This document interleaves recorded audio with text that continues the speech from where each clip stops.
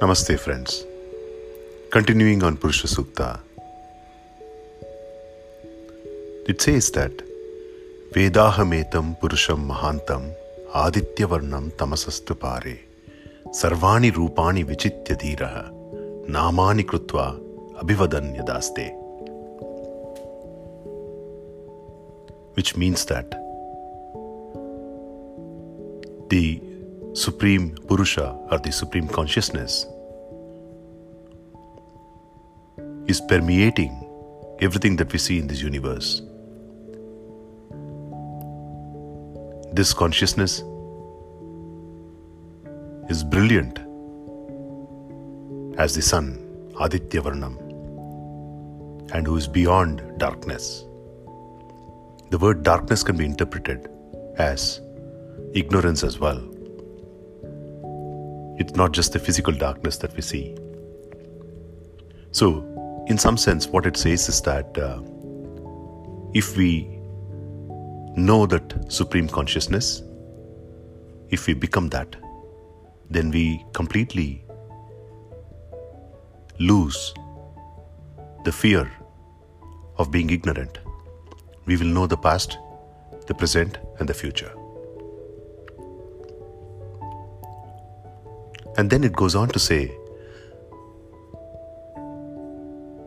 that everything that you see in this universe is nothing but names and forms. Sarvani Rupani. Namani Krutva. Rupa is forms, Nama is names. That's an interesting observation. So, I was listening to this wonderful analogy by my Guruji, who explains that when a goldsmith takes some lump of gold and creates different ornaments, every time he's creating a new ornament, a new name has come up for that ornament. We call it bangle, earrings, necklace, ring, necklace with different design, so on and so forth.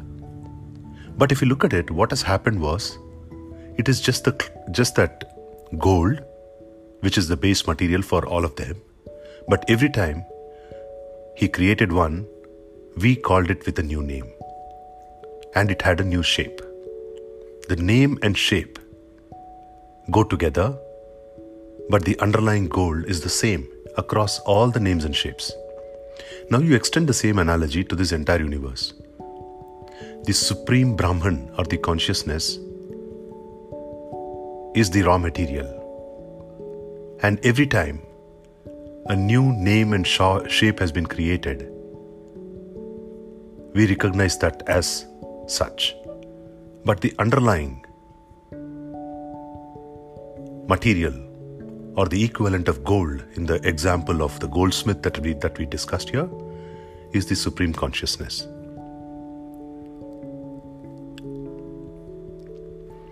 So, this part of Purusha Sukta says that all the names and forms